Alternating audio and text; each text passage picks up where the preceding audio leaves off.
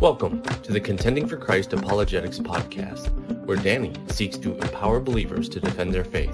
This fight is internal, defending against false teachings that are creeping into the church as well as our hearts and minds. It is also external, with believers needing to know how they can solidify and defend their beliefs. So sit back and relax as we contend for Christ. Hey, what's up, everybody? Welcome back to C4C Apologetics. I thank you for checking this ministry out. If you have not yet already, go ahead and hit the subscribe button. That way you can go ahead and get notified on when these podcast episodes drop. But just as a rule of thumb, I try to have an episode drop on every Monday at 6 in the morning my time out in Mountain Standard Time, so that by the time everybody else wakes up, the other half of the United States, it's already out there ready for you. So every Monday, I try to have a full-length episode out there, but then also on Thursdays, I try to put a teaser trailer out there which talks a little bit about the upcoming episode that following Monday. And so, like I said, go ahead, hit the subscribe button so you get notified of when these episodes actually drop. Now, there could be something that happens in my life and I can't get to one, so that every Monday episode may not actually happen, but when it does, the subscription button's going to let you know. So just wanted to put that plug out there. I do thank you all for just checking in with this ministry. I do pray that God is glorified, God is honored, His word is elevated, and that we're all just edified by just what this ministry is doing. Feel free also to check out our website, c4capologetics.weebly.com. There's a lot of great information out there, as well as a free book talking about Lordship salvation. If you haven't checked it out, go ahead and do so. What are we talking about today? Well, today we're talking about biblical interpretation, or actually what's considered and called hermeneutics. Hermeneutics is really the science, not art, but science of interpretation. How do we take scripture that's upwards of 2,000 plus years old and apply it to our life today? You see, would you pick up any book or just any letter that you found, maybe a parent's letter or something like that, and just read it by ignoring the context, purpose, or even who it was written to or for? You see, if you were to read a letter that I wrote to my wife talking about, how much I loved her, and maybe I said that, I love you so much, you're so beautiful, you look like 1990 Camaro IROC Z, white with yellow and silver pinstripes. Would you assume that my wife really looked like a car? Would you automatically assume she looks like a beautiful car? Or would you assume that anyone that looks like a car is worth loving? You see, no, that's silly. Then why do we do this when we read God's Word? Why is it that we have poor interpretation methodology when we're reading the written words of the Creator of heaven and earth? You see, it's sad, but there's many people in the church today that ignore basic principles of interpretation and just reading that they use and employ reading any other book or letter, but when they're reading God's Word, they simply put all these basic principles to the wayside. So today, like I said, we're going to look at the basics of interpretation. Basics meaning these are just some very basic, rudimentary methods of interpreting. There's a lot more to what this episode's about. But what are some ways to understand not only what a passage means, but what does it mean to us today, and how does it even apply to us today? You see, my favorite pastor once said to me, whenever someone's preparing to preach or teach a lesson, they always need to ask themselves, who cares? Who cares about this information? So it's very important to determine the answer to that question as we read Scripture. Who cares? How does it even apply to me? Why should I care? It's finding that answer that we're able to apply the passage to our life today. And we're going to find out how to do this. It's through a process I learned in really my first hermeneutics class when I was getting my bachelor's degree. It was from a book that was written by J. Scott Duvall and J. Daniel Haynes, and the book's called Grasping God's Word. Now, if you're curious, I put a link in the descriptions of this episode for the book on Amazon. I would highly recommend anybody get this book and add it to your theological library for interpretation. So, jumping right into it. This interpretation that the authors of Grasping God's Word use, it's really illustrated by two towns separated by a river but joined by a bridge. So imagine this. On one hand, on one side, you have an old town. This is the town of the original audience, who the actual letter or the book or whatever the case was written to. This is their town. While on the other side, you have our town. And then in between these two towns is a river. And the river represented differences that separated their town from our town today. But not only was there that river, there was a bridge. There was a connecting bridge that allowed people to cross that river of differences to go from the old town to the current town. So you have that bridge. But overall, there's a theological principle that's found in the original town that we have to discover. And by discovering the principle and looking at the bridge, which is the similarities that join our town with their town, with the similarities and that principle, we can find out how to apply the passage and the principle to our lives today. And so it's a fascinating method of interpretation to find out what is God's word meant then, what does it mean now, and why do I even care? How do I apply it? So first, their town.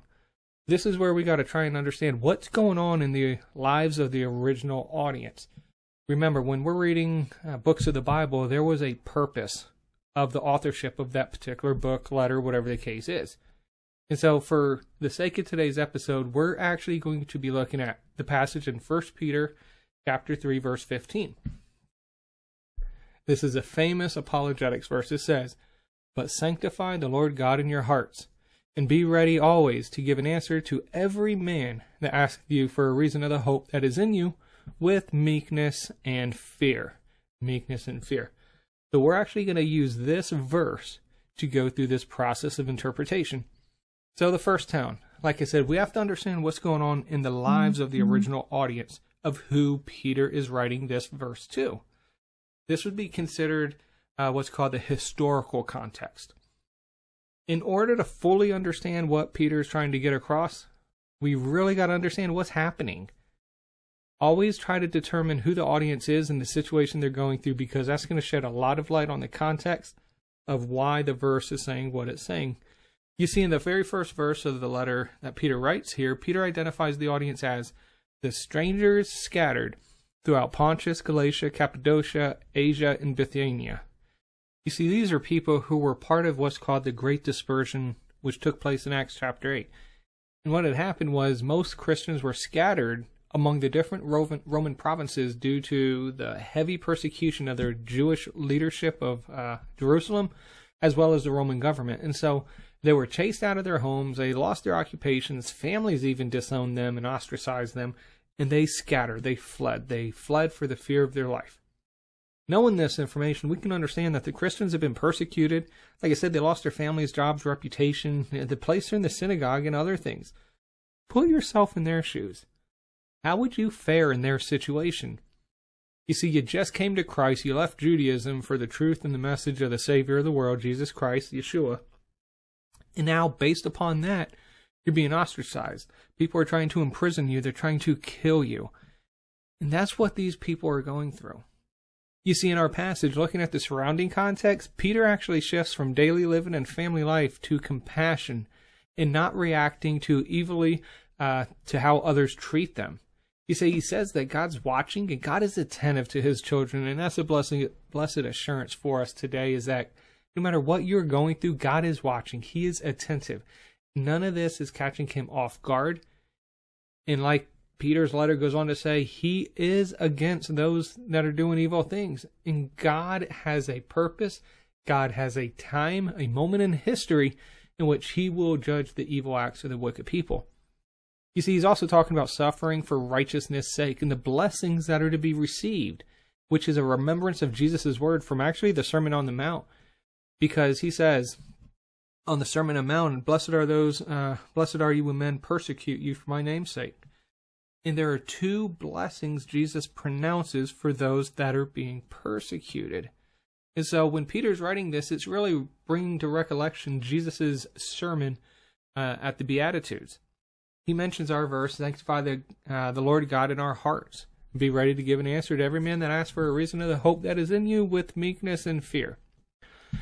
So when Peter's going from family life to family living, he's talking about people that are doing evil things. He's talking about how God is always attentive and he's watching, and he has the timing on when he's going to give retribution to those acts. Then he's talking about suffering for righteousness' sake and the blessing to be received. And then he gets into our apologetic verse here, sanctify the Lord God in your hearts. Contextually, Peter's actually telling these believers that being persecuted for doing well and being Christians, they should actually be doing this happily and have a great testimony getting through this. The ability to get through that trial, that situation, that persecution is a definite testimony to God's work in their lives. And it's going to be that testimony that the persecutors are most likely going to be curious. And they're like, why are they not rendering evil for evil? I'm doing this to them, put them on house arrest, whatever the case is, and they still love me. And this is where they have to be ready to give an answer on why they're acting like that. Why are they being loving? Why are they not rendering evil for evil, or eye for an eye, or tooth for a tooth, or a fingernail for a fingernail? They have to be ready to give an answer when they're asked, why are you different? You see, so in their town, the historical context, these Christians are being persecuted, but they have the ability to reveal God in them through their testimony and their actions to their persecutors. And it still has possibly to lead them to Christ, at least give them some things to chew on. You see, this is exactly what Paul and Silas did in Philippi with the jailer in Acts chapter 16. Remember that Paul and Silas were doing wonderful works in Philippi. They actually just exorcised a demon-possessed girl and freed her. But yet the people there were upset because they lost money in this possessed girl who was, the demons would do quote-unquote fortune-telling. And so the locals put them in jail. What were Paul and Silas doing in jail? Well, when they were in stocks in the inner part of the prison, they were singing praises to God. They didn't get upset. They didn't try to escape. They were singing praises to God. And then God miraculously freed them with an earthquake. And the jailer in Philippi said, Lord, brothers, not brothers, he said, what must I do to be saved? Sirs, what must I do to be saved? And Paul says the famous verse in Acts 16:31, believe on the Lord Jesus Christ and thou shalt be saved. And so the persecution that we're going through, or that Peter's writing to the audience, is there to go ahead and be a passive witness to those that are persecuting. So the theological principle that Peter's trying to get across is basically in the midst of their trials of persecution, they need to focus on just really being a light of Christ, receive the persecution, knowing that God promises blessings, knowing God is attentive, and knowing that vengeance is mine, saith the Lord. And they need to be ready to be able to tell them about the hope they have in them due to their resilience through the persecution. What is making them different? That's pretty much the theological principle found in the historical context of that passage. That's really what it meant to them then. So what are the differences? What's this river that separates their town from our town? Well, for one, we're not part of the dispersions of Acts chapter 8. And being persecuted as heavily as they were then, we're not seeing that persecution, at least here in America. Most of us in America haven't lost our jobs or families for being a Christian. Now, I would go on a limb to say those in Nigeria or Ethiopia or North Korea, they are. But for us here in America, there's not that type of persecution happening yet. So what about this bridge, the similarities? Well, the similarities, there is still some level of persecution we're going through. While we may not necessarily lose our family, some of us will, but we may lose a promotion opportunity at the job. Or we might be ridiculed for a stance we take, or be called intolerant, or being called a bigot, whatever the case is. We also have the ability, just like them then, to be a light to those around us in response to our situations. You see, seeing the similarities of our town with theirs and the situations that are somewhat similar, we're able to see what principle, where the principle fits. And with this verse, it's easy because our situations are somewhat similar. We too must be resilient in our persecution, so as to give a reason for the hope in us when people do ask. So what does 1 Peter 3:15 really mean, and why do we even care? We do need to know why we believe. We do need to know why we trust God. We do need to have an active living faith, like James talks about. And for it to be evident in our trials and situations, we need to have this trusting of Christ as the Messiah and the sovereignty of God, so that we can reach others for Christ. And it's when we're getting through these persecutions and these trials, according to 1 Peter 3:15, We are able to be a light for those that are persecuting us and ridiculing us. And when they do ask the question, what makes you different? Why are you not doing this or that? Well, let me tell you, because I know this life today is but a mere vapor of what eternity has for me, and I trust that God's going to take care of me. That's pretty much what the interpretation and the application is for us today. So, with the old town, the new town, the bridge, the river, things like that, take this methodology and actually look over Jeremiah chapter 29, verse 11. Jeremiah 29:11 is, in my mind, very misunderstood and very much misapplied today, and it gives a false witness of God to believers. You see, understand that in Jeremiah 29:11, the original town in the audience, if you understand what they're going through, you're going to discover what God actually meant in Jeremiah 29:11 when he said, I know the thoughts I think toward you, saith the Lord, thoughts of peace and not of evil, to give you an expected end. I tell you, Jeremiah 29:11 is not a valedictorian speech at a commencement ceremony, because this is given in the face of Israel's judgment by God by the wicked Babylonians. Check this verse out using the method this episode talks about and help us reapply the passage as God had intended it to be applied. It's amazing. It's an amazing promise that God has for all of us, but it's also amazing to see the sovereignty of God. You see, that's pretty much it for today. It's a short episode and everything, but I pray this was helpful for you. I really just want to go ahead and throw out there the basics of interpretation. Like I said, there's a lot more to interpretation and application, but this is just the elementary basics. Figure out what the passage meant to the original audience. Figure out what the similarities really are between us and them. Figure out what the principle, what is God trying to get across to them. And then with the similarities and situations, take that principle and find it, how it applies to our town and our life today. I pray this was helpful for you. Feel free to share this episode to anyone you know that may need to enhance their hermeneutics, their interpretation skills, or even if they're just beginning to study God's Word, if they're a new believer. Like I said in the descriptions, there's a link for the book that I mentioned in the episode, and they go over this a lot better than what I am here in this episode, and I highly recommend you to purchase a copy, give it to someone you know you love that's trying to start studying, add it to the library. So thanks for checking in. Until next time, God bless. Thanks for listening. We pray this ministry glorifies God and edifies you, the listener.